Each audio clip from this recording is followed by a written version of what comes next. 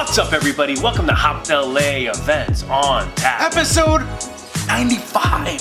Covering all of the awesome things happening in LA beer this week. And this week, decked out in our LA Dodger gear, supporting the boys in blue. Woo! And we're doing so with a couple special beers from one of our favorite breweries, Aerolodge. Gary, let's just get right into it.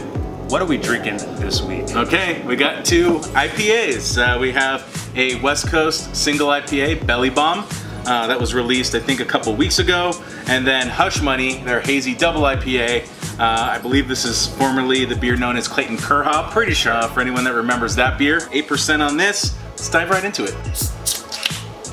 Actually been kind of a while since I've had an Aerolodge beer, so I'm super stoked. The foam, it's gonna foam over! Two very different looking beers. Both look very good. Yeah, well, let's give them a whirl. Crowbars up. Got that classic West Coast IPA nose on it. Piney, citrus, sharp. Hush Money is fantastic. This thing is got a nice little bitterness to it, but at 8%, kind of has a slight bit of booze. It's juicy. Amarillo and Citra in this one, so bursting with a lot of tropical flavors. It looks really nice. I like the color on that. Yeah. Nice. Yeah, for Belly Bomb, this is what I would call an approachable West Coast IPA. This isn't overloading your palate in any one direction. Typically, West Coast IPAs these days are going high on the tropical citrus and or high on the bitterness, and that's not this beer. So maybe when it was fresh and new and you first cracked it open, it had a lot more zest when it came out of the can.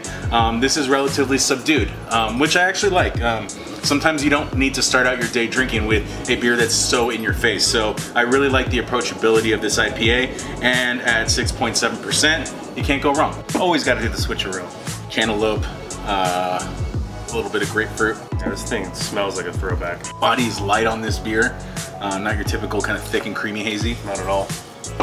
Yeah, it's super thin, which I appreciate. I don't really gravitate towards like this super thick chewy ones. Yeah, no, this is good. This reminds me of like a summer fruit salad, like cantaloupe, orange, grapefruit, a little bit of watermelon. So yeah, I really like that a lot. Yeah. Nice for the summer. So Aerolodge putting out some really good beers and Dodgers themed beers, and you can't go wrong with that. You know, cracking a couple of these before you hit a Dodger game. It's just a reminder, keep your eye open for anything that Aerolodge puts out. Yes. It's usually really fucking good. Very fucking good.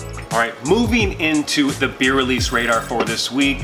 As always, quite a few delicious beers getting released, but there's one in particular that I'm really excited about because it hasn't been released in a long time, and it's never been released in cans. White Dog IPA, El Segundo's second ever IPA that they put out. They're bringing it back, and they're putting it in cans, 6.7%. And this isn't your standard El Segundo West Coast IPA. The malt bill is 50% wheat, so it looks like a hazy IPA. It's the OG LA hazy, Yeah, I guess but it tastes like a West Coast IPA. Double dry hopped with Nelson Sauvin hops, and it sounds really good. I remember drinking this beer back in the early days of El Segundo, or a few years that have passed. I'm excited to try this one again. Absolutely. I remember White Dog being one of my favorites. Yeah. This can drops August 2nd, this Friday, with a release party at the brewery, and I imagine it's going into distro too, so look out for it at your local beer store and pick up some White Dog and drink it. And of course, get the entire beer release radar delivered to your email inbox once a week. Head over to hoppedla.com/subscribe and jump on that email list ASAP. Let's head into the events for this week. We're gonna kick it off this Friday, August 2nd at 7 p.m.